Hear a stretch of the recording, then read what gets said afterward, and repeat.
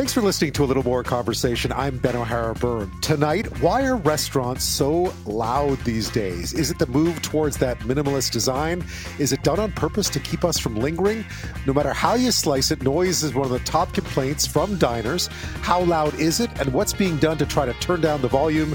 We find out. When we think about tornadoes, we often think about America. There are more than 800 a year there on average. But Canada sees the second most twisters of any country in the world. The issue has been many of them touch down in places where no one is there to record them.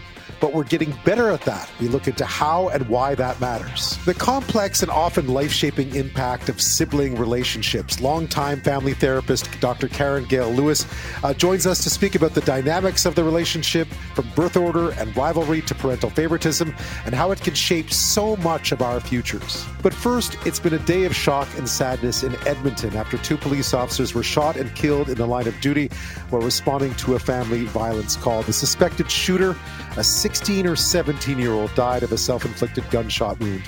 Former Edmonton police officer and criminologist Dan Jones joins me to talk about the impact on the force and the many questions that need to be answered. We're going to begin tonight in Edmonton, a city in mourning.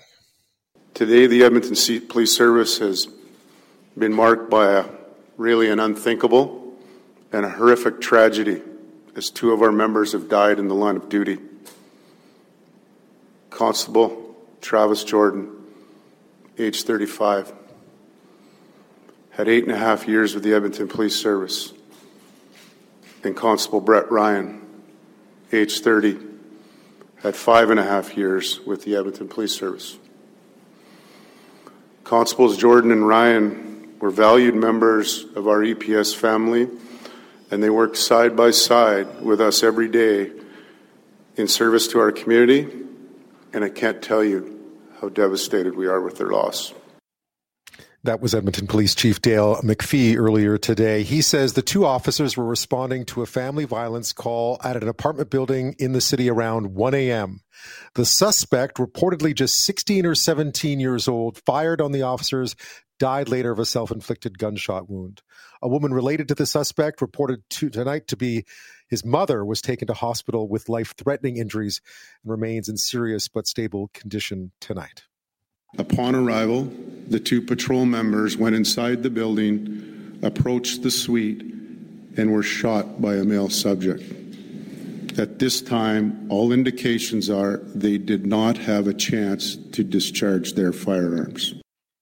Again, the 2 officers are 35-year-old Constable Travis Jordan and 30-year-old Constable Brett Ryan. Jordan was an Edmonton police officer dubbed Snow Angel after he helped a woman brush snow off her car instead of giving her a ticket back in March of 2020 in those early days of the pandemic.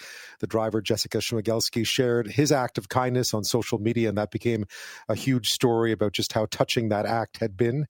And a longtime friend of Constable Ryan is remembering him tonight. He was a minor league referee, hockey referee, and a pillar of the community. Darcy Carter had this to say. Brett loved being a police officer. Every time we had the opportunity to work a game together, I'd always ask him how it's going, and his face would light up on his duty to serve the community. And that's something that I'll never forget, was just his face lighting up when he talked about his job. Reports tonight say Ryan is survived by his wife, Ashley, who is currently expecting their first child. It marks another tragic day. We've talked about this on the show before. For police forces across the country, 7 officers have been killed in the line of duty in the past 6 months alone across the country, including in Ontario, BC, and now in Alberta. Well, joining me now is retired Edmonton police officer Dan Jones. He's a criminologist and the associate chair of justice studies at NorQuest College in Edmonton. Dan, thank you. Thank you for having me. Always an inexplicably tough day for any police service, but watching the images of people standing to attention in Edmonton tonight, hard to describe. Yeah, it's one of those things where it's surreal, it's humbling. The fact that police officers, all the other hardworking men and women and individuals in the Edmonton Police Service who continued to take calls after this event occurred. And I think that's something that a lot of times we don't think about, is that the policing still goes on, even in light of a tragedy, unlike many other workplace deaths where we can shut down a job site these folks got to keep on keeping on. And investigating this, right? I mean, this was something that would have to be investigated as well. You know, I've often been told there's no such thing as a routine call, right? There is no such thing. Would they have known what was happening when they arrived? Would they have known enough about what was going on inside when they got there? With the two members who passed on? Yes. Yeah, it comes in as a family fight. You get as much detail as the call gives you. And you walk into these situations, and oftentimes they are not at all what it seems to be on the call. So it's one of those things where, you go in prepared for anything, and it just seems like this was an ambush attack based on what Chief McPhee has said. And ambush attacks do happen. I started thinking about it, and you look at Moncton, Maristhorpe, even Ezio Ferrone would have been considered an ambush attack by the way that happened. And these things are just almost impossible to predict. Yeah, and the suspect, just 16 or 17 years old, too, right? I mean, there's so many questions to answer here. I mean, I think as the answers were probably sadly simple, but just a young man. Yeah, and I look at all of our systems, right? When you start to think about, the impact of trauma or the events that happens in someone's life, has this individual, were there issues in school? Were there issues in all these things? And we need to really start focusing our systems on ensuring safety and ensuring people are well, and addressing issues, whatever those issues are. And we don't know because it's so early on. But I would make a guess that this isn't the first time this individual's had experiences in this type of issue where they've had issues in the past that maybe they've been failed by other systems, resulting in this tragic ending. Yeah, and two officers, obviously young men. Just the impact of their loss too, because you're just looking at them. That could have been anyone on that force, right? Anyone could have responded to that call. 100%, I was speechless this morning. I was devastated. I know I've spoken to several members in the organization that share the same thing, because you're 100% right. This is the potential of every single day when you strap on that uniform, that you walk into a situation that is it's deadly, and it doesn't happen, thankfully, often, but it is happening far too often in the Canadian context. As you said, I think 7 in the last 6 months. Yeah, rare in Edmonton though. Thankfully, but I mean it's no comfort today. But rare in Edmonton too. This is not something you see often in your city. No, in my 25-year career, we had lost one member, and that was Dan Woodall. Prior to that was Ezio Ferrone in 1990, and prior to that, I don't even know the year. And then all of a sudden, 8 years later, you have 2 members murdered, which is tragic, and it's devastating to the membership, and it's devastating to the community. What happens now with an investigation such as this? The suspect took his own life. I imagine they'll want to speak to the mom, the woman, if she indeed survives. But what's there left to be done now? What do we need to know? There needs to be, first of all, need to hopefully determine the reasons why. Even with the suspect deceased, it'd be, you'd want to get down to how this happened, why this happened, what led up to it, could we prevent it? And then there will be fatality inquiries later down the road onto what could have been done differently, what could we have done to prepare people better, and all of those events come as the things go down. And it's trying to get answers for the families to have some understanding of what happened and why it happened. And that's not necessarily going to create any healing, but it's going to answer some questions that I'm sure that the families definitely have. Right. And I guess we'll want to look into the alleged gunman as well to figure out what his background was. Where did the gun come from? There's many questions, I imagine, tonight as well, still left to be answered. Absolutely. Dan, we were talking about this a bit earlier. This is 7 now in the line of duty, 7 officers who've been killed in just the past 6 months. What's happening? Because if you're watching from the outside, it feels like somehow violence against police has escalated in a way that is alarming. Well, I think one of the things you can look at is the legitimacy of how police are seen, and you look at research by Tom Tyler and Justice Tangaby and so many others that shows if the police are seen as legitimate power holders, it's less likely that people are going to do harm to them. with the discourse after the tragic and terrible murder of George Floyd and the calls for defund the police, there has been, a lot of the media, mainstream and or social media, has been very negative on policing and almost delegitimized it to some degree. And potentially the impact of that is people think that it's okay to act out in a violent way against the police. And I think that's something that we really have to start to really think about and rectify, is, the image that the police have in the community. And absolutely is there necessities of police reform for sure. But at the same time, the vast majority of police officers are doing their very best to protect the community, and then giving the sacrifice that these two gentlemen and these two brave members gave to the city of Edmonton today. Yeah. And this is not the first time of late where it's been, and you mentioned it, it feels like it was an ambush. There was no contact here. This was not a situation that spiraled out of control. This was a situation that appears, at least at first glance, to have been out of control before it began. And that is alarming in of itself. Absolutely. It's those events, and like I said, we've had them before in Canada. We see them much more in the United States, but it's these ambush killings of police officers that are extremely disturbing, and we don't know the why, and we may never know, because the individual is young, and the young person who did this is passed on. But maybe there's going to be some ways for the investigators to determine a why in this event. What would you like the rest of us to be thinking tonight? I mean, you spent a long time with the Edmonton Police Service. You know this service inside out. What would you like the rest of us to be thinking about tonight when we see the stories of these two young men and the sacrifice that they've made?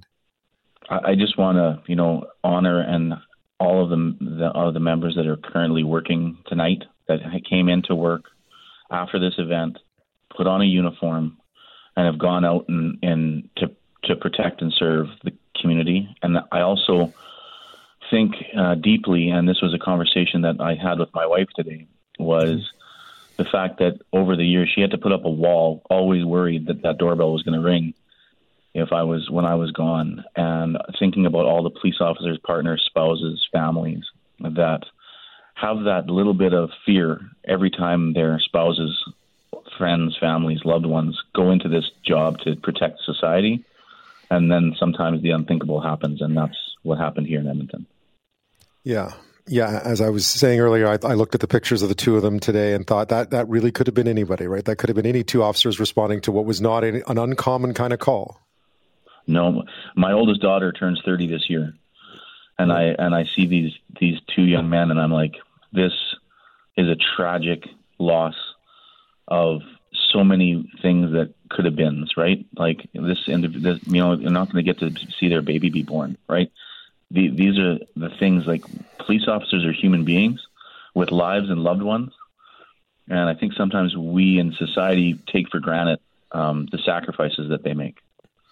Dan Jones, thank you so much, and my condolences to the entire Edmonton Police Force family tonight. Thank you so much, and thank you for having me. It's been a sad day. It's been a day of mourning in Edmonton. We've been talking about the death of those two young constables today, 35-year-old Travis Jordan, 30-year-old Constable Brett Ryan, shot and killed in the line of duty today while responding to a family violence call. Here's what we know at this hour.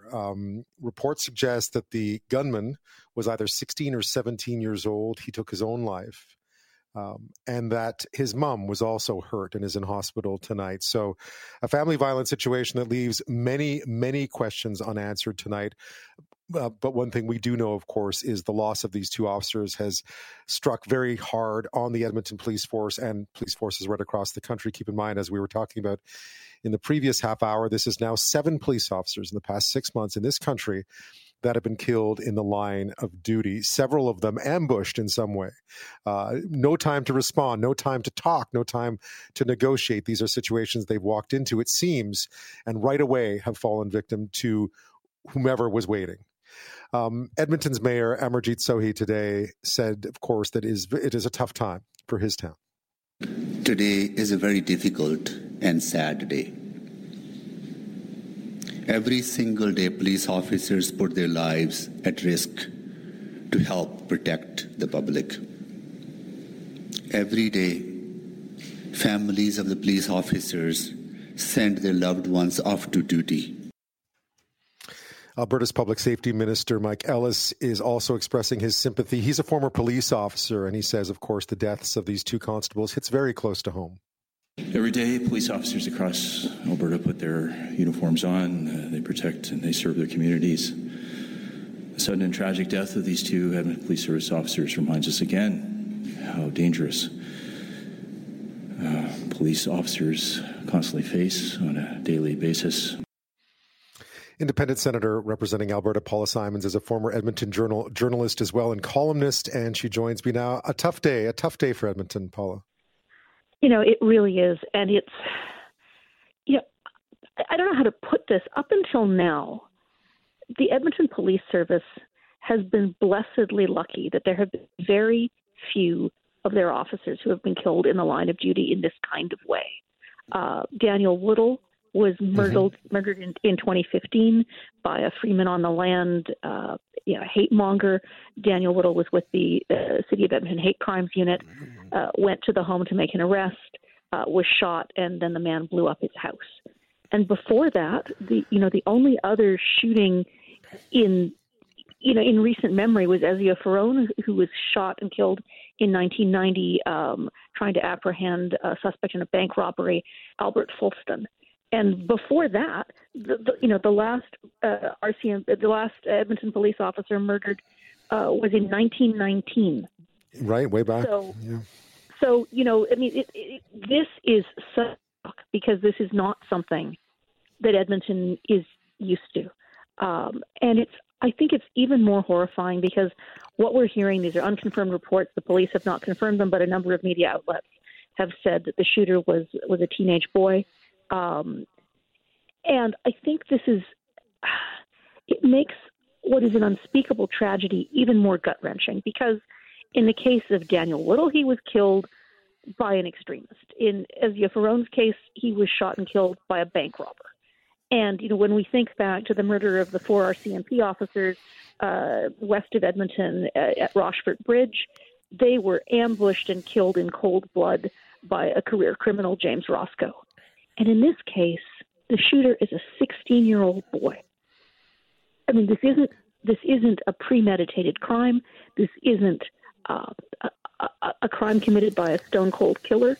And so, when you think that, the younger of the two constables was 30, I mean, he wasn't that much older than the shooter. And so it's just tragic in every possible dimension. Yeah. So many questions tonight left still unanswered. I mean, there'll be time to answer those questions for sure. But you're right. I mean, the first thing that jumps out, of course, is the young age of the constables themselves. I've often been told and often been corrected, there is no such thing as a routine call. But, the kind of call one gets more often than not, sort of a violence call within the home. And then this is the outcome. And then we learn that the suspected shooter not only is his mom apparently reportedly in hospital in bad condition, but also took his own life. Yeah. It's just so many questions. What questions are on your mind tonight, Paula? Well, it's a truism, but I think it's a truism grounded in truth that domestic complaints are some of the most dangerous for police officers because they go into a volatile situation not knowing what's happening. But I think it was interesting that I think that a lot of people, when we first heard the news this morning, jumped to the conclusion that this was a spousal relationship, a relationship of a partner. So, when you hear that it's a child and a parent, that's so much more painful because we don't know what was going on in this boy's life. We don't know if he had a history of mental illness. We don't know if he had a history of addiction. We don't know what prompted the violence between mother and child. I guess I should say between child and mother. Mm-hmm. But, until we know some of those things, and frankly, we may never get the answers because there will be no trial. There will be potentially a fatality inquiry.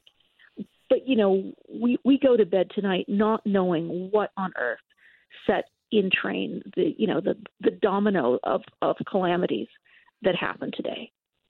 I mean, I walked past that apartment building last night, walking my dog, about 2 or 3 hours before this would have happened. So, when I saw the news this morning, I just felt absolutely sick to my stomach because this is my neighborhood. Just quiet, sort of your run-of-the-mill apartment complex. It's an older apartment complex. It's a walk-up apartment building across the street from one of Edmonton's oldest shopping mall. So, it's not, it's not an elegant apartment building. No. The apartments are affordable ones, but this is still, not the kind of thing that you expect to happen. No. I mean, we were hearing neighbors talk today about just how absolutely shocked everyone was. The other thing I found too, just some of and this relates to the story of the two officers who were killed north of Toronto back in the fall, is this what's happened of late is, again, these situations. I mean, officers aren't even drawing their weapons. They're essentially walking into a situation where already they're under mortal threat without knowing it, in a situation that's supposed to, yeah. And I think that's, a real question to be asked here. This isn't the United States. It is not typical for a 16-year-old to have access to a gun. I mean, and that is a question that I really want to know the answer to. Where did this weapon come from? How did this child have access to it? Because you're right. I mean, even if you're called and told there's a difficulty between a parent and a teenage boy, you might go in expecting that there'd be punches thrown or even a knife pulled, but I don't think that those officers would have had an expectation. This isn't the United States, that there would be a gun involved, and I think that's the thing that makes this so shocking as well. Yeah, and given all your time as well working as a reporter, I mean, these are the kind of stories at some point you would have talked about and covered back in the day, stories about domestic situations, what the background is. Again, I just feel like there's so many questions to be answered tonight, and yet at the end of it, you're just left with a picture of those two officers. Yeah, and I think when I started my career, one of the very first cases I ever covered was a high-profile domestic murder where a very respected and successful lawyer killed his wife on New Year's Eve. And it was a cause célèbre because, they were members of Edmonton's, sort of Tony establishment. And it taught me early on that class and the neighborhood you live in are not a predictor of anything, that domestic violence can happen in any family in any part of the city. But it took me a few years to realize that not all domestics involve that husband-wife, common law partner dynamic. That oftentimes, of late, I seem to recall covering stories where a daughter killed her mother, a horrible one where a mother killed her daughter. Ones where brothers, a brother killed another brother. So, we talk about domestic violence, and I think we often see it in that partner paradigm. But really, when we're talking about family violence, it can be very complicated, and it's not always the stereotypical storyline that we come to expect. I don't know, you can get worse, but what I'm seeing happen to some of my colleagues and some of my younger colleagues who are just coming up, this difficult path of fighting for a spot in this business. I hope I collectively can help some way move this meter forward, because what the sentence ended up being was ridiculous. It was a slap in my face and a slap on his wrist.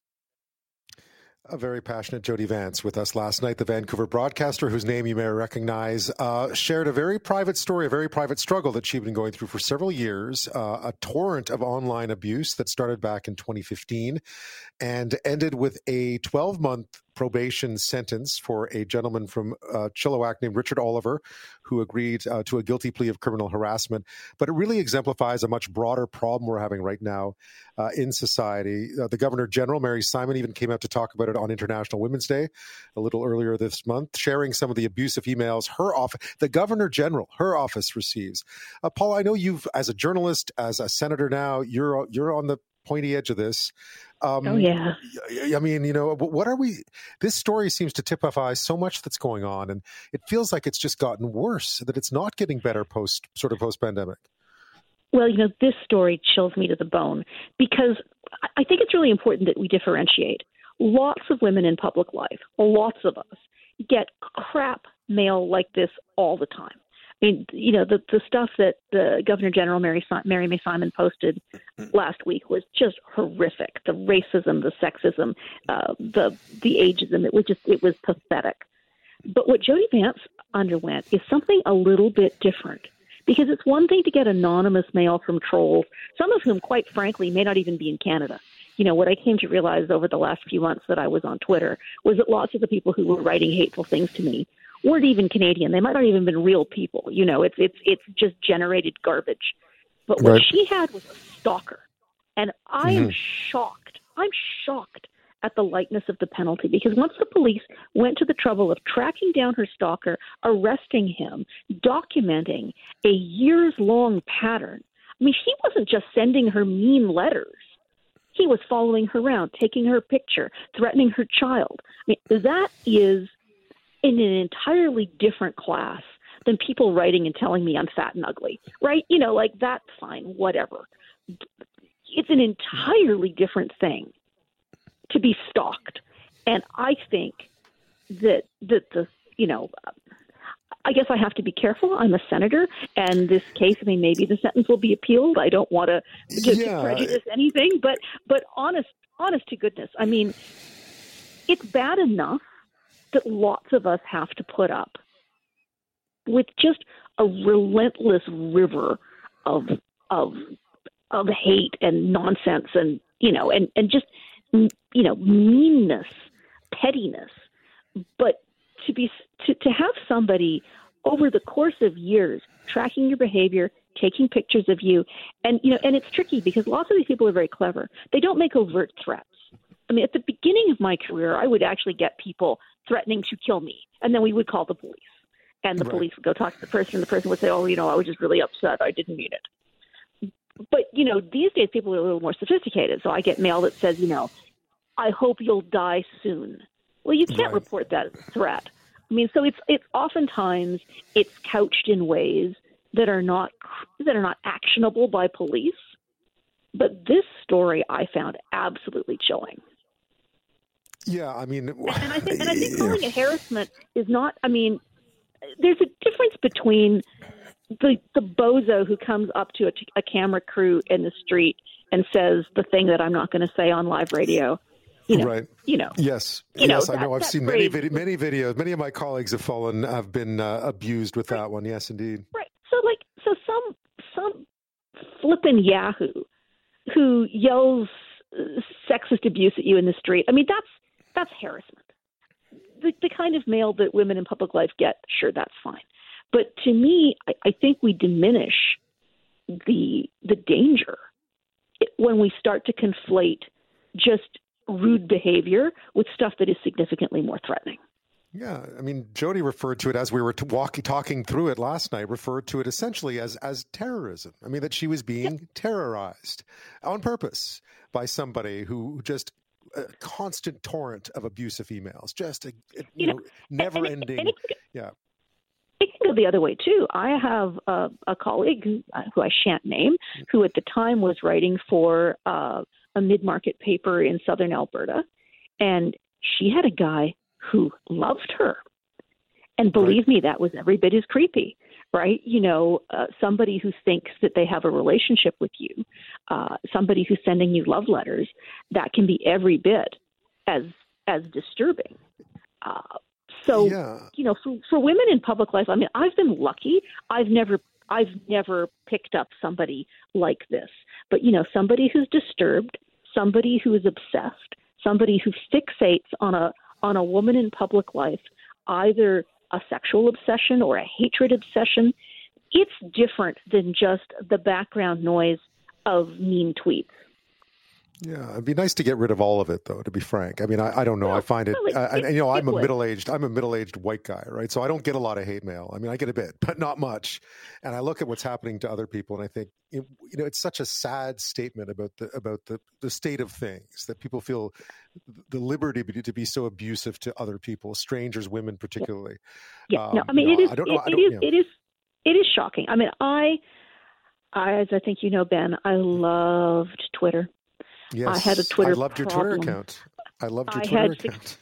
I had 65,000 followers. I'd put a lot of brand building into Twitter. And when I left journalism to become a senator, I loved using Twitter to explain the Senate to people, to live tweet what was happening in the Senate, to have debates and discussions.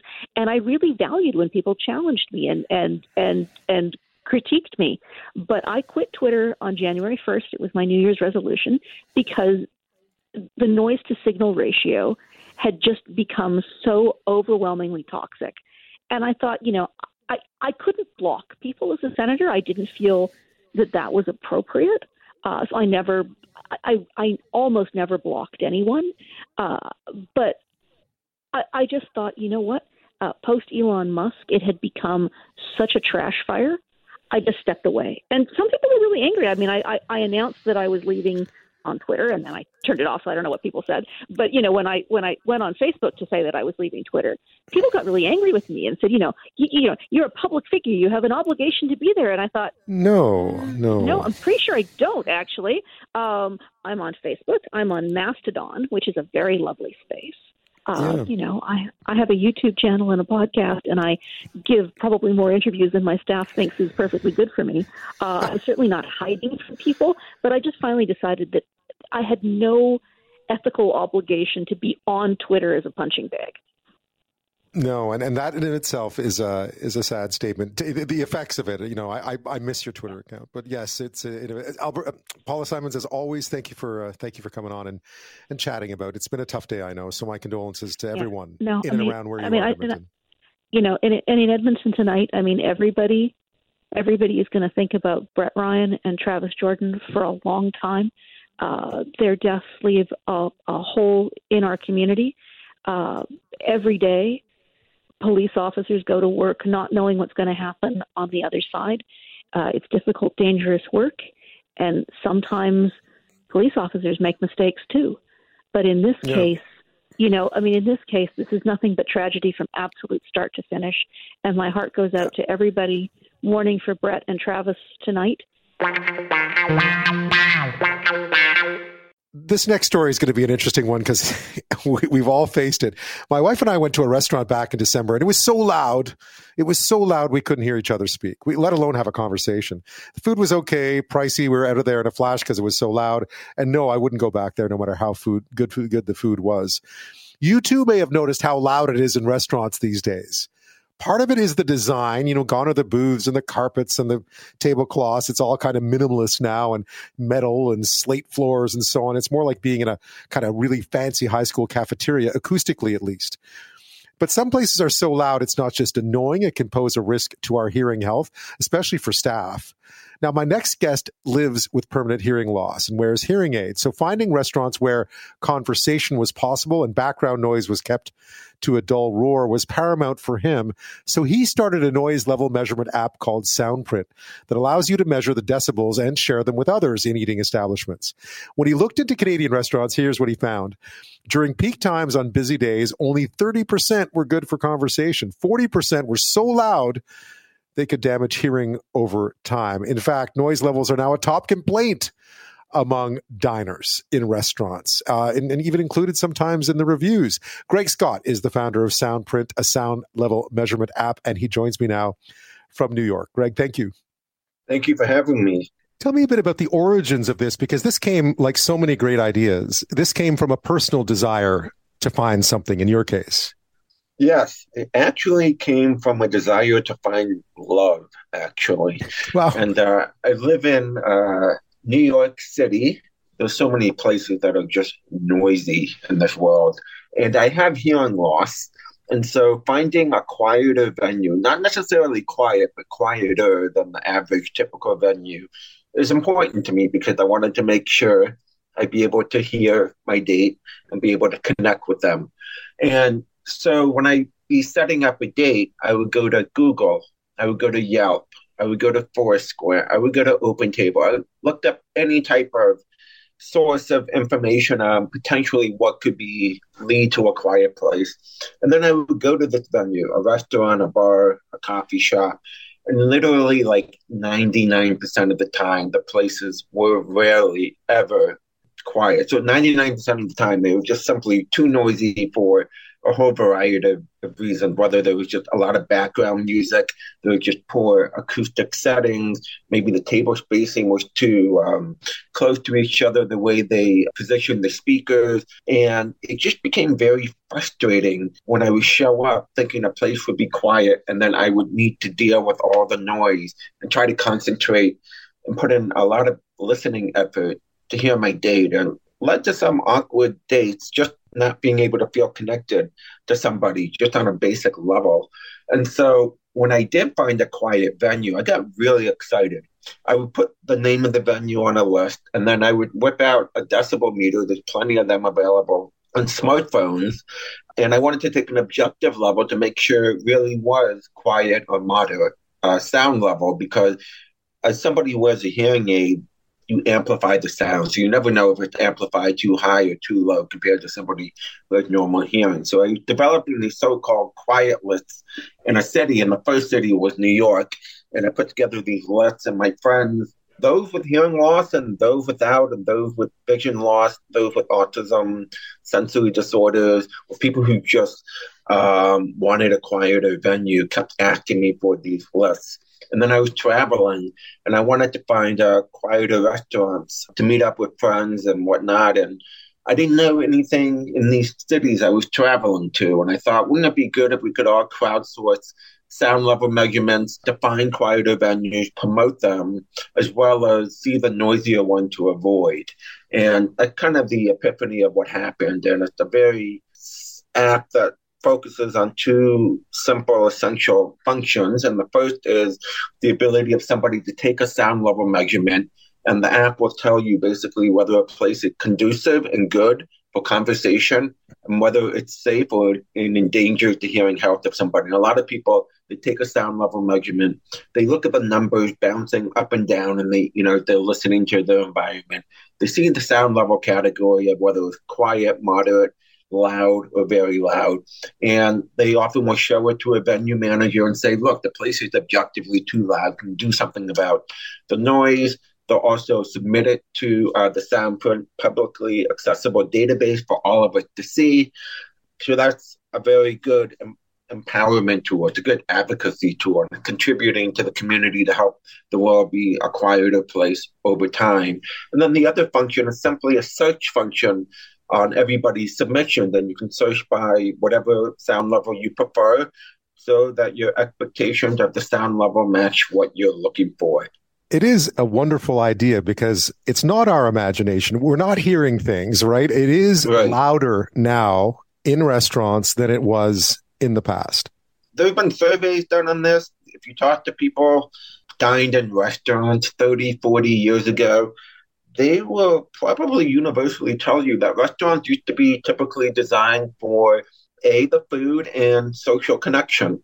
And somewhere along the way, due to a lot of architectural trends of open seating, open kitchen, doing away with materials that absorb sound, a more industrial look, and making these restaurants very entertainment-like based, kind of a mix between a restaurant and a bar, places just became louder and louder over time. And there really wasn't much out there like tools that people could use to really help gauge whether, the impact of the sound and how loud it was. And people didn't really feel like they had the tools and empowerment to complain about it, to give them the feedback.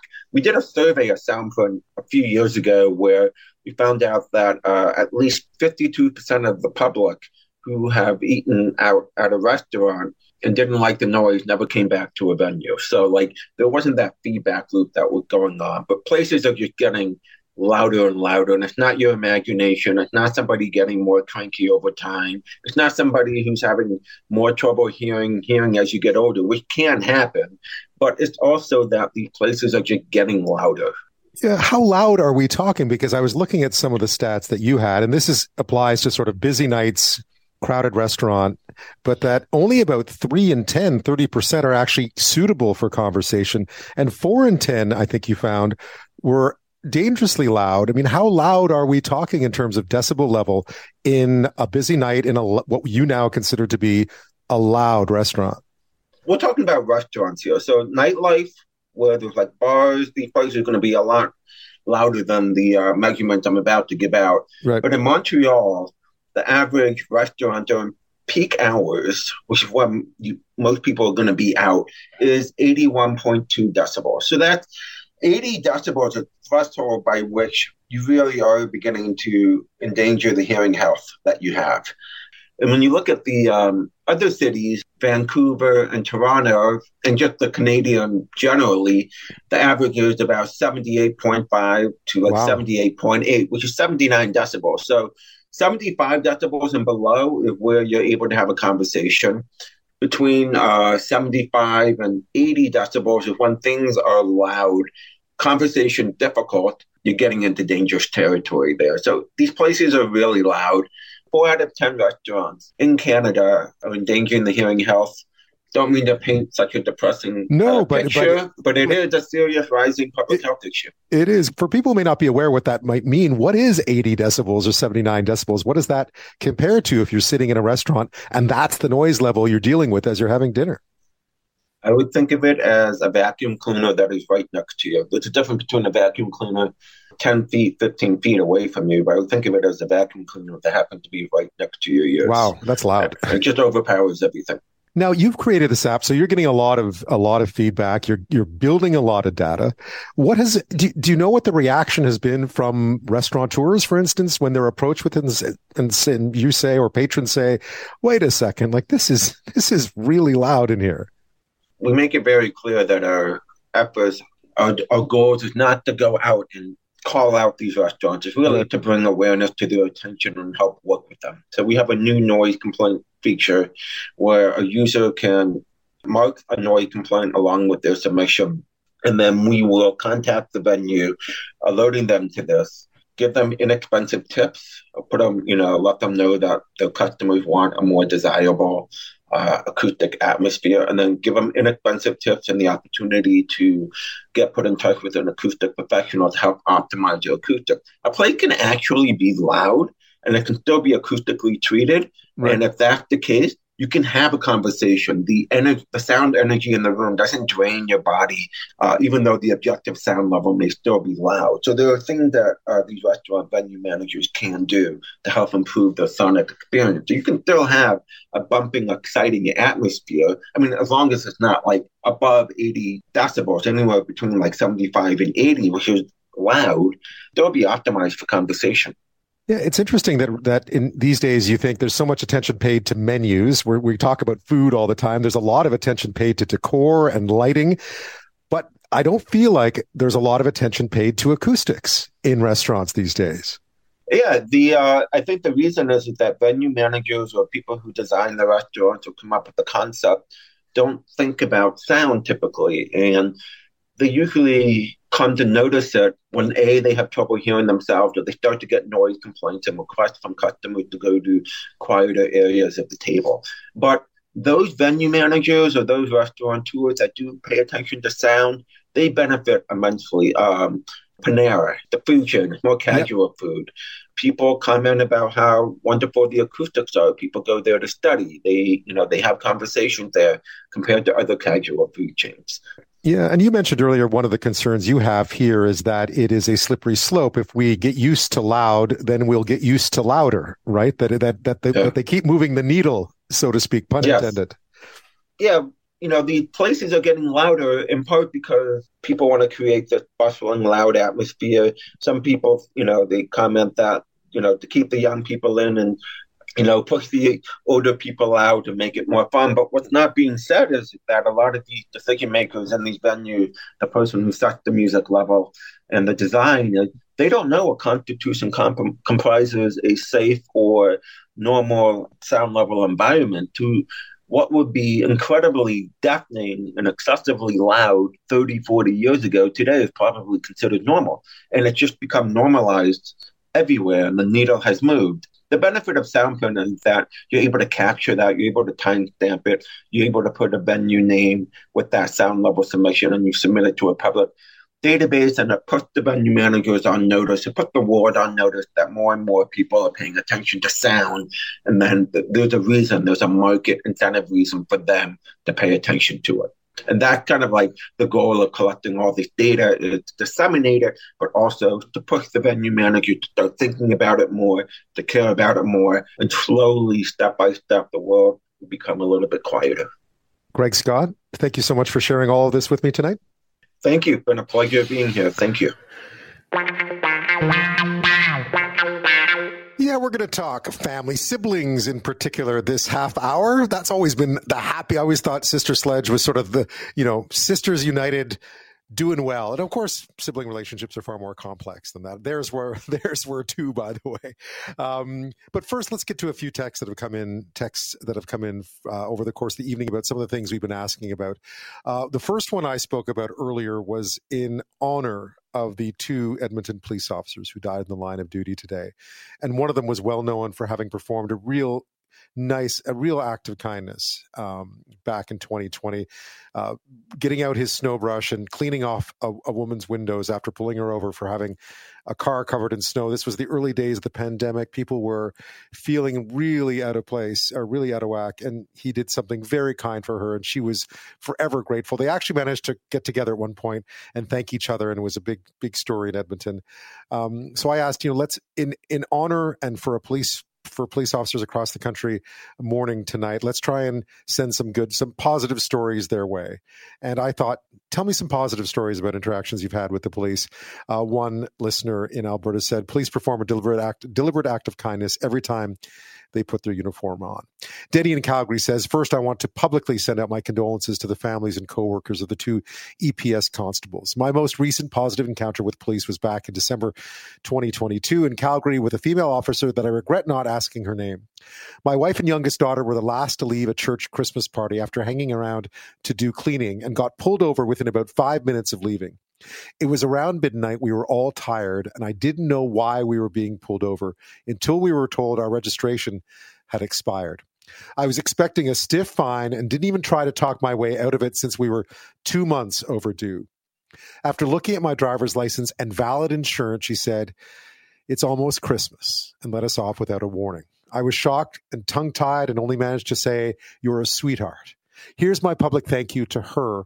Next business day, I went to the registry and was happy to pay that fee for a change. Denny, thank you for that story. If you have any others to share along those lines, please send them in. 1-877-399-9898. 1-877-399-9898 is our text line. Let me know who you are and where you are. We're sharing good stories tonight about times that police officers have gone out of their way to help and left you feeling better. On the topic of loud venues, we've come across that in our vicinity, and it has a generous number of places to go for a special occasion. It's a choice of going on not so busy a time. Yeah, that's good advice. If you're worried about how loud it is, go when it's not loud. Right. Families, siblings. I mean, they can shape so much. I'm an only child. I do have a stepsister, so I know something about it, but it's different, right? You don't get the roles. You don't get, each parent sort of takes care of their own kid to some extent. So it's not quite the same as having siblings. I grew up around lots of people with siblings, even with my own family, obviously. And I saw the beauty of it, and I saw some of the detriment of it as well. It can really have an impact. Your relationship with siblings can be often the longest in your lifetime. They start when you're born, they end long after your parents are gone, and they can really shape the way that many other relationships you have later in life are handled. Dr. Gail Lewis is a family therapist with 50 years experience, and she looks at the dynamic of those relationships from birth order and rivalry to parental favoritism. It can all have a lasting impact, good and bad. And she also explores ways for people to help kind of find peace with those relationships, perhaps reconcile those relationships if they're broken, make them better if they're not. And her soon-to-be-released book is called Sibling Therapy, The Ghosts from Childhood That Haunt Your Clients' Love and Work. It's written, of course, for therapists, but also there's a version for the rest of us. And Gail Lewis joins me now. Thank you so much. Thank you, Ben. I'm delighted to be here. I think anyone, I was mentioning I have a step sibling. I think anyone who has siblings understands the profound impact of that relationship on your life. You have those relationships probably longer than you have any other relationship going through one's lifetime. And it has a huge impact. And, sometimes love can either blossom or die in the vine based on that experience.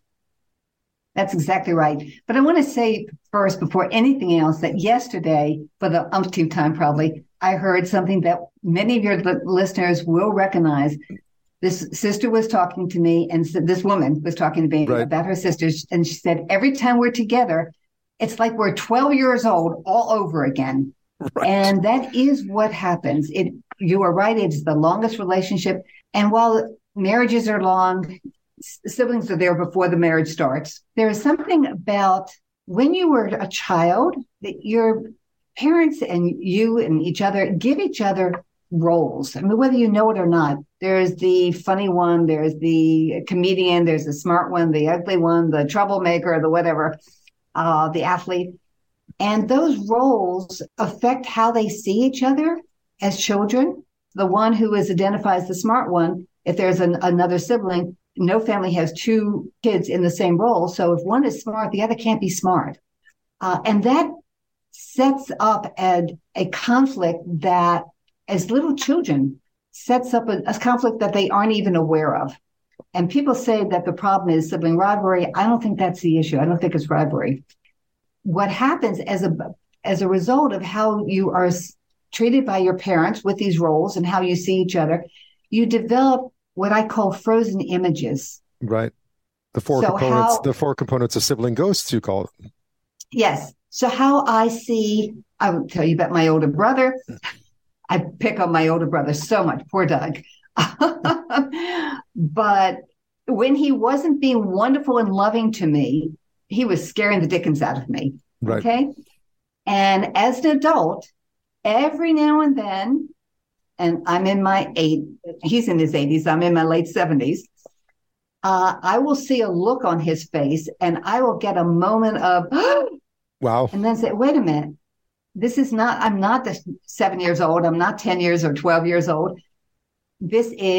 I'm not afraid of him. He's not going to hurt me. But that's the frozen image, that how we felt about a sibling in those very early years, preschool, elementary school years, how we felt about them, idealized or uncomfortable, scary. They stayed locked inside of us and can come up at any time in a relationship with a sibling in adulthood. And you talked about crystallized roles already, where, you said whether it's pecking order or, family hierarchy, or how you're seen or perceived by the rest of the family, often will stay with you far after you've outgrown that image. Tell me a bit about unhealthy loyalty, because there's four components, right? I guess frozen images and crystallized roles are two of them. Unhealthy loyalty is another one that you talked about. This is the biggest surprise to me in my work. I've been doing this over 50 years, and it's the biggest surprise when I bumped into this a number of decades ago. That if I'm supposed to be the cute one, Doug was the smart one. I'll still stick with Doug and me. Right. Doug was the smart one. I was the cute one. I wasn't supposed to be smart. He had that role. What often happens in families is the person in one role feels disloyal if they change roles, if they go into the role of a sibling. Whether it's going from the bad kid to the good kid, or whether it's the smart to the troublemaker to the smart one to the successful one, it feels disloyal. So in fact, when I wrote my first book, I had to write my brother and get permission from him. Is it okay if I? Yeah. Because you're the smart one, and now I've written a book. I've got all these credentials, and I'm going to write a book, and therefore you'll be seen as the smart. And that phenomenon continues right through life. Tell me a bit about the impact that has, because you've mentioned and you talked about sort of the immediate impact when it comes to your relationship with your sibling, and how a lot of what you've learned or experienced when you're much younger carries you through life, or stays with you through life. But how does it impact other aspects of your life, say work, love, all those other things, all those other relationships we then have after that? Okay, so the sibling who is the cute one, the athlete, who's not the smart one, is at work and has a chance for a promotion and sabotages. People who self-sabotage themselves at work, I would suggest you start thinking, is there some disloyalty? Right. Is there some sense that you are holding back a part of yourself because it's not loyal to your brother or your sister? The flip side is the one who's the smart one may feel, I've always been smart. I've always been successful. I'm going to hold myself back now because I can see that my sibling is beginning to really grow professionally. So I will hold myself back so my sibling can become more successful than I, finally. The disloyalty, unhealthy, but it is loyalty. It's unhealthy, but it's loyalty. Karen, there are ways to break these. Clearly, the reason you've written this is there are ways to break these molds, undoubtedly. Yes. But one of the things that is helpful is being able to, if you can, together, sitting down and talking about where does this come from? What's really going on? Often brothers and sisters, and it isn't, I've used examples with sisters, but it's also brothers and sisters and brothers and brothers. What is it that you are saying that I am doing that you don't like? And listen. But that means the other one wants to say, what is it that I'm doing that you don't like? Usually what happens, they talk on top of each other and they're angry at each other and they repeat the same things they've always said. So one of the things I often suggest is for one of them to write to the other, like on a real paper with a stamp and an envelope, old fashioned. Right. Old fashioned, right. And to say, I want to understand what's behind, what do you think I'm doing that is causing you to have such trouble with me? What happens is everyone wants to be heard. The problem is one has to be heard first, which means one has to listen first. Well, no one wants to be the one to listen. Everyone wants to say, well, here's what I'm so angry about. The idea of the letter allows one person to say, okay, I'm going to ask, you're going to tell me, if you will, on paper. And when I get it back, I will not challenge it. I won't disagree. I'll just say, I understand, or there are things I don't understand. Would you explain some more? And maybe have a couple of exchanges of letters back and forth before you get a chance to then say, okay, now here's what I would like to say on my end. You're taking a bit of the immediacy and the emotion out of it, because when one writes a letter, one is often reflexive, right? When one reads a letter, one often is reflexive. So you're creating some space whereby you're allowing people to understand each other without it all heating up very quickly, where oftentimes if there's a misunderstanding or it's a long-term one, it probably gets pretty emotional pretty fast. Yes, absolutely. And, it is mid-March, Ides of March, I think. But April 10th is coming up soon, and April 10th is National Siblings Day. Right. And that's all. It started here in this country. Go online and find it if you want. It's all over the world now. It's a great time to start reconnecting with a sibling in a different way than you have before.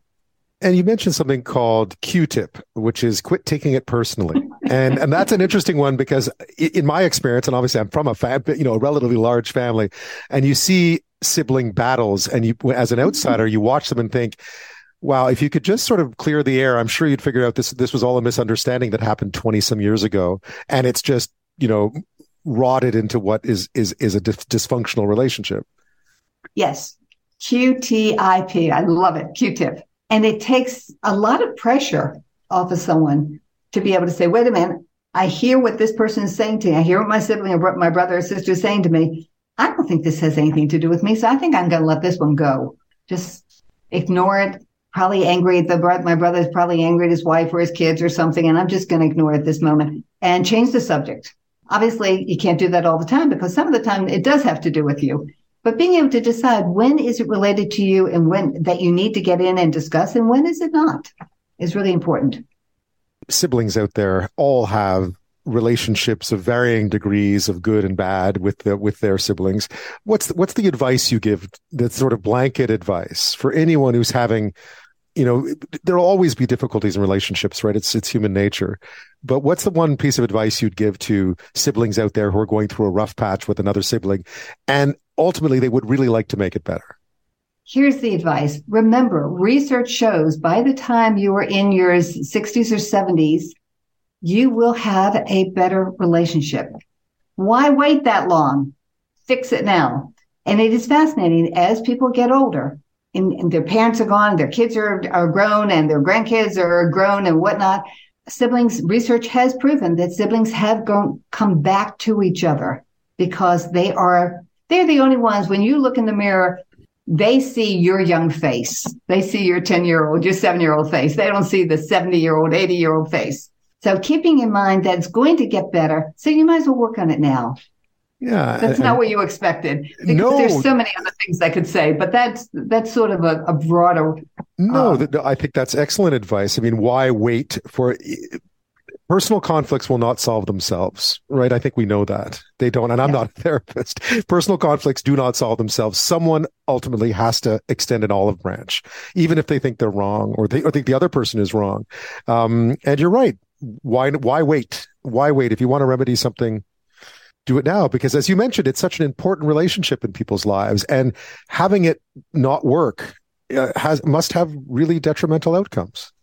It does. And I've also seen in my work that problems in a sibling relationship gets transferred to the next generation. I've actually been fortunate enough to work with a family who were aware of 4 generations of sibling problems.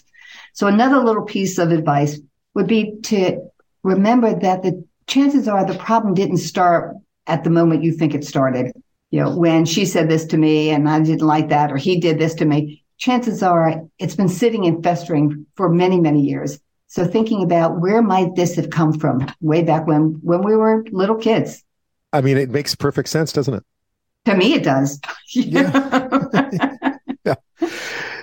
I mean, the quit taking it personally is probably the big one there, because so often these issues arise from things where it wasn't meant, it's part of a far broader picture. And yet if you take it very personally, what are you left with, right? You're left with, it's all about me, and therefore I should be angry about this and never reconcile.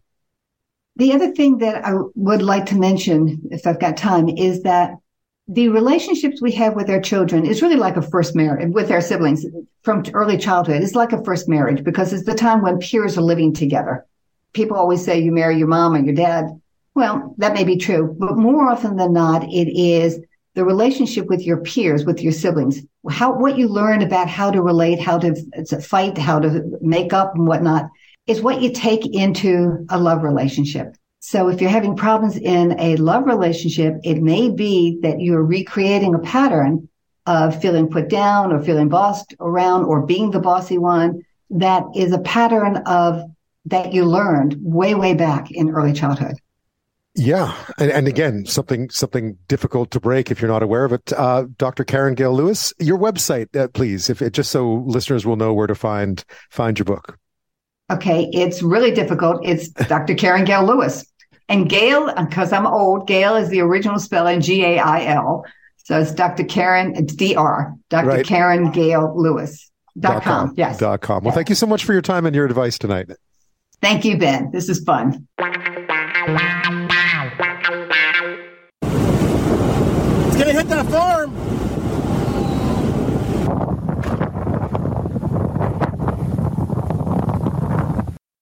You may recognize that is the sound of a tornado. It's almost spring, and that means tornado season is approaching. Now, we often associate twisters with America, where there are more than 800 a year, and they can often be very devastating. But, I mean, they have the most in the world by a wide margin. But we here in Canada, we're no stranger to the phenomenon. We rank second, a fact that I didn't really know. I mean, it makes sense, doesn't it? But I didn't really know that we were ranked second in the world. Last year, the Northern Tornadoes Project at Western University recorded 117 tornadoes across this country, tying 2021 for the highest ever on record. That's up from 103 in 2020 and 72 in 2019. One of those twisters, one of the 117 last year, touched down in June in a Montreal suburb, killing one person and damaging as many as 100 homes. When I get in the car, I looked over here and I saw the tornado with all the material over the air. And by the direction I was looking, I knew that it was my home. Yeah, they can be very destructive and deadly. But the majority of tornadoes that hit Canada actually touch down unnoticed and unseen. In fact, one of the reasons the numbers are up in recent years is not because we're seeing more tornadoes. It's because we're getting better at recording those that do, in fact, happen in more remote areas. A big part of that work is being done by the Northern Tornadoes Project I mentioned earlier. And it's not just about getting the numbers right. There's a lot more to this about why we should know. Forewarned is forearmed. Joining me now is Greg Kopp. He's the ImpactWX Chair in Severe Storms, a professor of civil and environmental engineering at Western, and he's the lead researcher with the Northern Tornadoes Project. Greg, thank you. Thanks for having me. This will strike Canadians as both, I should have known this, and wow. We have the second most tornadoes around the world annually, which makes sense considering how many there are in the U.S. But those numbers have always been, you'd be forgiven for thinking the numbers have always been pretty low. We think they are really low, even though we're the second most in the world. I think that fact surprises a lot of people. And we founded the Northern Tornadoes Project because we actually think there's more, and we wanted to go find those missing tornadoes. You get the sense that, I think if I remember back, the official numbers were like 60-ish over the course of the year. Now, since you've started your work, that's gone up. But what's going on? I guess we're not seeing more tornadoes. You're just finding more. We're just trying to find more. Our methods are using modern technology, and we're finding roughly double what was there before. And that's not unexpected. When you look at a map of tornadoes in Canada, it looks like where we live in the cities, and where there aren't people, we identified many fewer. And so we went out to try to find those. And modern technology is great for that. The weather radars are good for showing us where storms are, and the satellite imagery that we can go and find tornadoes all over the country, even if no one's there. And so that's really helped us a lot. Yeah, because there's a lot of no one's there in this country, right? There are. North of Superior, where there's just lakes and trees and fishing camps and, Indigenous communities, right? But yeah, so we're finding them there too. It's amazing. Because in America, I think the number is something like 800 per year, which is a huge number. And in Canada, again, it was a tenth of that for a very long time. What have you found? I gather that you think it should be closer to 150-ish, maybe even a little bit higher. That's right. Yeah. So one of my colleagues did a study using lightning data as a proxy, and then weighted it with population density, and was able to work out that there should be something around 150 tornadoes per year in Canada. We're not sure we're capturing them all yet. It's really difficult on the prairies in farming regions. If nothing gets hit and no one was there, no one sees it. We're helped out by storm chasers in those areas, which help quite a lot, but it's really hard to get the exact numbers in those regions.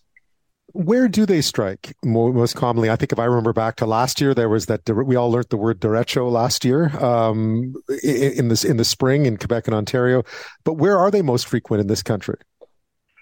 They can happen in every province. We've identified tornadoes in all provinces, and even in Northwest Territories. We did a damage survey in Fort Smith, north of 60 degrees, right? So pretty far north.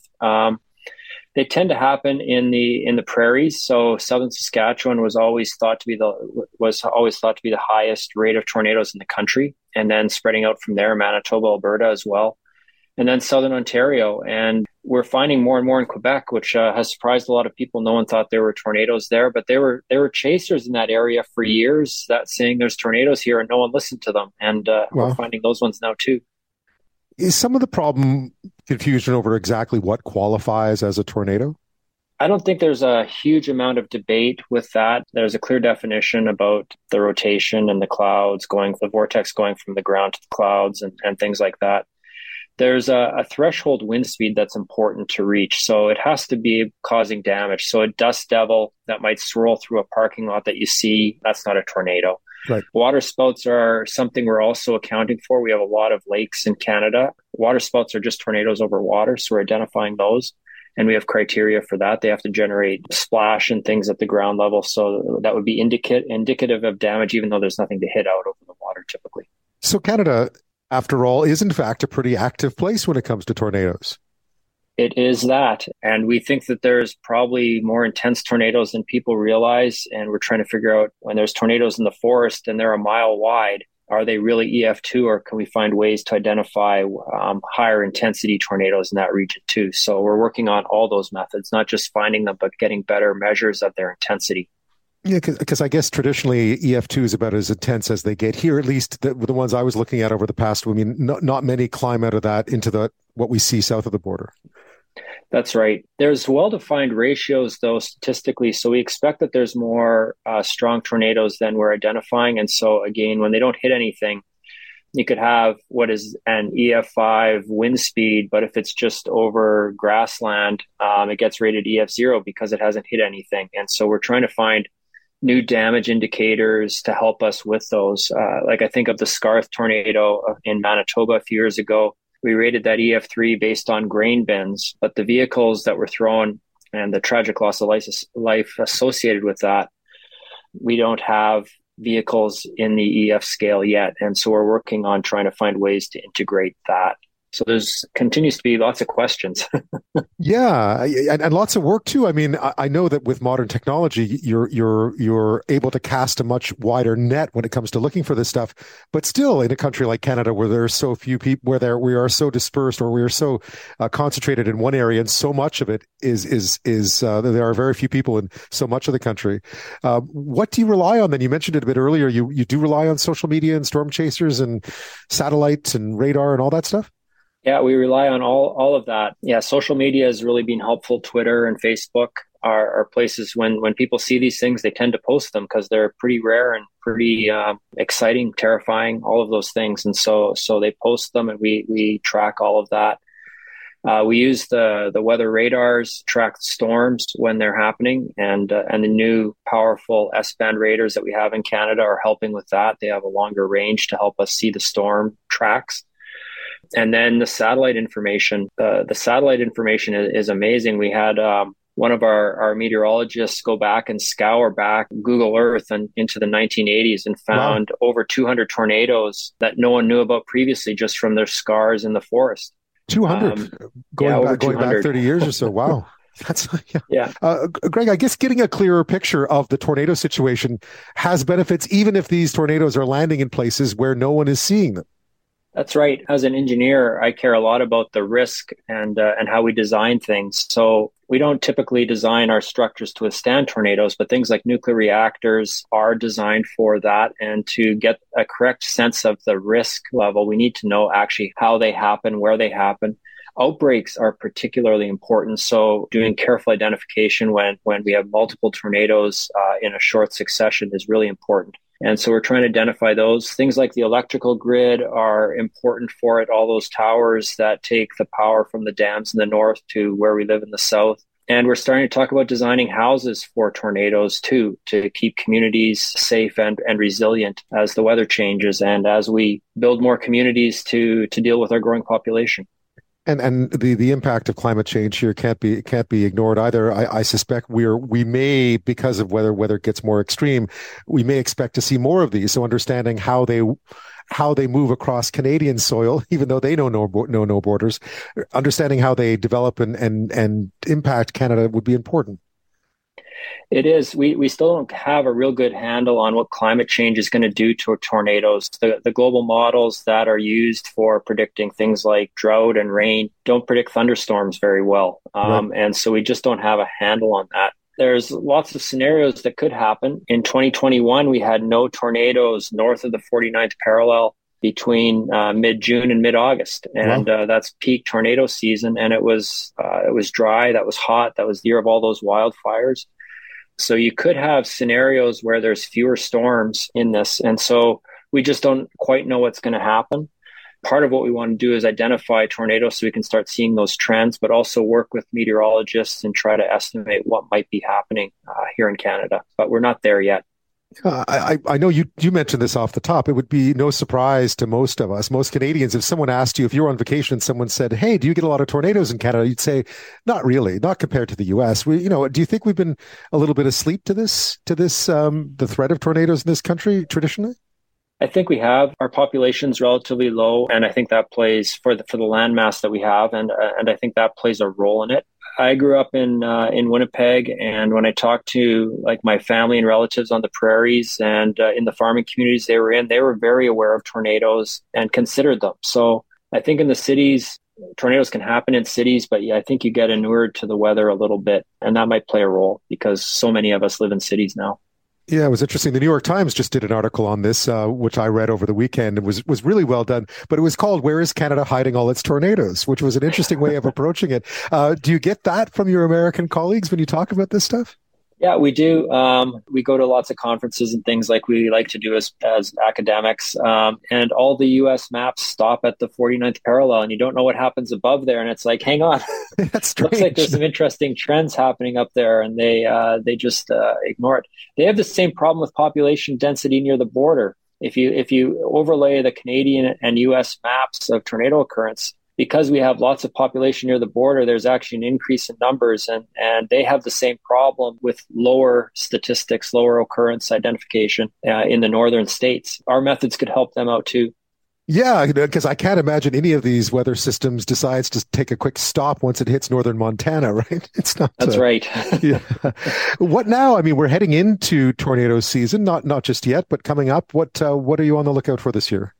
Well, we're bringing some new technology this year. We've got LiDAR systems we can put on backpacks or mount on drones, and this will allow us to actually improve and speed up our damage surveys. So when urban areas get hit, it's always a mess, and the people are hugely impacted by this. And when we go in, we try to capture what happened to their houses and to the buildings where they live. And you're often talking to people, and the new LiDAR system, we can just put that on our back, and it scans away, and we can just walk through the neighborhoods, and it will capture this data. So we'll get these 3D images and 3D computer maps really of the damage, and the resolution is amazing. And we think this will be a good opportunity to do training.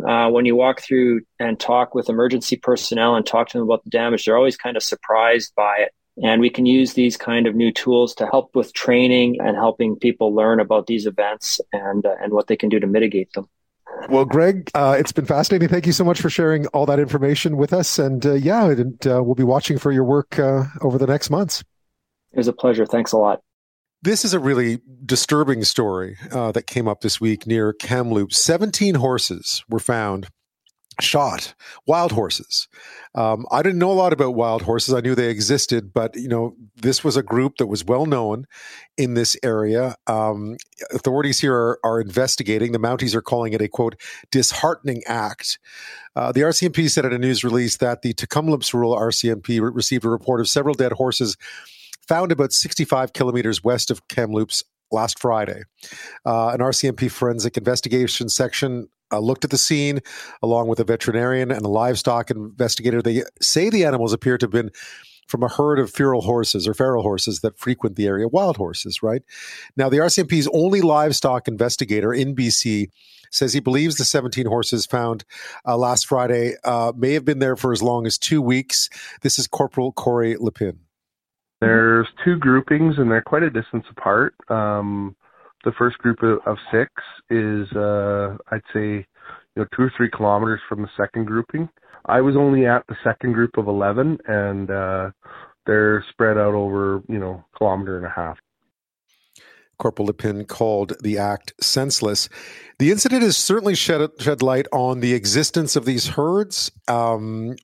The notion of why anyone would want to do something like this, and also calls for more protection for the animals. Julie Woodier is campaigns director with Zoocheck Canada. That's a charity that campaigns for the protection of wild animals, and she joins me now from Ontario. Julie, thank you. Thank you for covering this important story. I wish it was under better circumstances. Just a bit of your reaction to this. I mean, I've seen stories along these lines in the U.S., and this goes back a while, but this is the first one I can recall here, at least recently. Yeah, we haven't seen too many in Canada recently. You're right. There have been historically some in Alberta and also British Columbia, but not in recent years. So it was a bit of a shock. What do we know about this herd in particular? Because I gather they're quite well known. Yes, they most certainly are well known. They're one of the few herds in Canada that people could actually have an opportunity to see. You can also see the ones in the Alberta foothills pretty easily, just traveling out of Calgary. So, it's a wonderful herd to have. We're very lucky to have wild horses in Canada. And yet there's this small group of extremists that really do not appreciate them and want to get rid of them. Where do they come from? I mean, that's a very city boy question, but where do they come from? Well, first, it's really important to note that horses evolved in North America originally. So they should be considered a native species. They are believed to have gone extinct about 8,000 years ago and then reintroduced through a Spanish line of horses that were reintroduced by our indigenous nations here in Canada and the United States. So they really should be treated as a reintroduced species because they originally evolved here and they lived in the tens of thousands across Canada and to a greater extent even in the United States, alongside millions of bison and other species of grazers as well. Yeah, they do occupy an important place in Indigenous culture on both sides of the border. Yes, both in Indigenous culture. Also, I would say even in modern culture, particularly in the West. And also, really importantly, they serve a key purpose within the ecosystem, essentially the same purpose that their ancestors served more than 8,000 years ago. They are an important species and should be treated certainly with respect. And in fact, we should really have some protections in place in Canada for the wild horses. There's some small protections, like for instance, the Sable Island horses and a small herd in Saskatchewan. But outside of that, there's very little protection for the wild horses. Yeah, the Sable Island ones in Nova Scotia are quite famous. Those are the ones that I knew of. Yes. What role do they play in the ecosystem, and how do they survive? How do they survive the harsh winters and so on? Well, again, they evolved into this ecosystem originally, so that the environment is not at all strange to them, and they are certainly well suited for it. The interesting role that they play in the ecosystem actually has to do with the way they eat the grass. Horses actually will chew off grass as opposed to tear it out by the roots, that's what you find with cattle, is they'll actually tear the grass out by the roots, which means it doesn't replenish as readily. So there can be damage to the ecosystem by, for instance, cattle ranching, whereas the wild horses, they chew off the grass so the roots remain intact. And they also open up waterways in certain ways because they access streams and rivers at the same points all of the time. You know, they tend to follow the same lines of paths where they move throughout. And so they open up the movement of water in a natural way that's really important for ecosystems as well. And you mentioned grass and so forth, and that therein lies a bit of the conflict, right? And I was seeing this more acutely south of the border in places such as Wyoming, but there have been traditionally some conflict between these wild horses and those who rely on these grasslands to feed their livestock. Yeah, there most certainly is. And even here in Canada, there's a significant push by ranchers, particularly in the Alberta foothills near the Sundre area, to remove wild horses. They don't want them treated as wildlife. They prefer to call them feral animals that are escaped and so on. But as I said, it should be treated as a wildlife reintroduction because that truly what it is biologically. Anyways, yes, there certainly are people out there that want to remove them. In fact, we have a joint project with an Alberta group called Help Alberta Wildlife, where we have cameras out monitoring the wild horses and offspring and so on, and looking at predation from other wildlife. Dozens of those cameras were stolen last year and again this year, and the RCMP has just charged someone with those thefts, and it's someone who's known to not be a big fan of wild horses. Yeah, I mean, I was in this. I don't know what the Canadian. How big is the herd size here? I mean, how many are there total in the places that you're talking about? We might be able to leave Sable Island out of it. It's remote and far from where we're talking about. But how many horses are there out there? Because I was reading, of course, in the States, part of the problem was the idea of managing the population. I know that is a very bureaucratic term for quite an intrusive way of doing things. But how many are there, and does the population need to be managed anyway? Well, first of all, the population is so low that they could end up going extinct in Canada.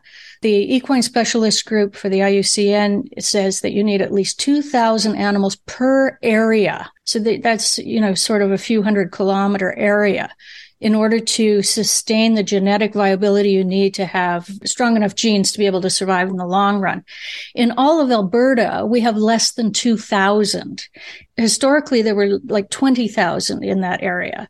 But again, there's an intolerance, and people want to cull those horses as well, because just like they're doing in the United States, it's because, just there's a stronger and stronger desire for grasslands for cattle ranching, which are essentially rented out through a government subsidy, really, because you can turn your cattle out on the land for a very small sum of money and then not have to feed them for the entire summer season. So that is essentially a subsidy for the ranching industry that they're already getting. But there's an intolerance to other grazers that are in that ecosystem. And since wild horses are not particularly classified with any protections in Canada, they are the first ones that people go after. How would those protections work? And do they exist for other species like wild horses? Yes, certainly there are protections in place for certain species across Canada, in particular species that are at risk of going extinct.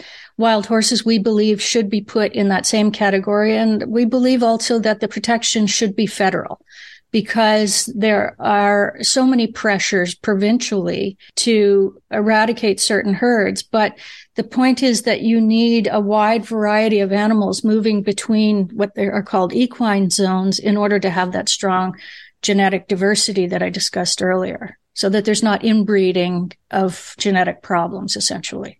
Is there a middle ground here? I mean, it's probably a conflict that many people mightn't be aware of. Is there a middle ground here? It sounds like it's awfully divided. It is really divided, although I'm unclear as to why, because, for instance, the couple thousand horses that are in Alberta are very controversial because of their numbers, and yet there's no damage that can be shown attributed to the wild horses in the fescue grasslands that exist in the foothills. However, there certainly is damage caused by cattle. We know that. However, it's important to note that historically, tens of thousands of wild horses and other grass grazing animals lived alongside millions of bison in the same ecosystems. So really, it's a matter of humans, of course, have expanded into a lot of these areas and developed them for other reasons. And so there's less and less tolerance for wildlife generally. And unfortunately for the wild horses, they don't have any protected classification at present, and that's the problem. I was reading also about adoption programs in the U.S. Is that a potential solution? There is an adoption program in Alberta, but the problem with that is maybe you're saving individual animals, but what you're not doing is saving the species, because you're still removing them from the wild population.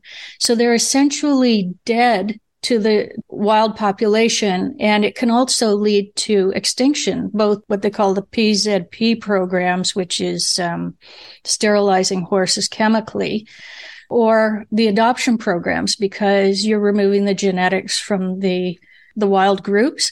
And furthermore, horses live in groups. And so if you remove a few animals from each group, you actually disrupt the herd dramatically. And it can cause all kinds of other problems within the herd, including just dispersal and then death of animals. So it's a very sensitive group of animals to be meddling with. And at present, there's no good indicators that wild horses are causing any damage to the ecosystem. So, in fact, what we should be seeing is protections put in place. How do the herds work? That you bring that up, and I was thinking of a wolf pack or so on. How do the herds of wild horses function as a social group? Well, you tend to have a stallion and several females in the group as well. And the stallion will sire lots of foals and so on. And then the young males will go out once they're sexually mature and meet up with other females and form their own small herds. Right. And herds can come together as well. The stallions will fight from time to time, particularly in breeding season, but you'll see herds of wild horses come together at certain times of year and be very social with each other. So the killing of these 17 could, in fact, disrupt that entire ecosystem in BC, in that one part of BC. It could have very traumatic effects on the population of animals. I'm not sure. I don't have current numbers on the size of that herd in that area. But if this is a significant portion of it, that could lead to extinction of those animals in that region. So what would you like to see as the outcome of this? obviously the police are investigating. We know that the laws around this aren't particularly strong, even if they do find who's responsible. What would you like to see come out of this? Well, two things. One is I think they need to do a proper investigation and include biologists and others in that investigation, not just of who killed the animals, but also what impact the death of these 17 animals is going to have on that regional group of horses. But the most important thing that we need to be doing in Canada is to start asking our members of parliament to put in place some protections for wild horses in Canada. We're very lucky to have them. If you asked anyone in Europe, would you be interested in coming to see wild horses in Canada? They would jump at the chance. We get photographers traveling here from all over the world to see our wild horses, and yet we don't treat them as any kind of national treasure, but they really are. Julie, thank you so much. Thank you.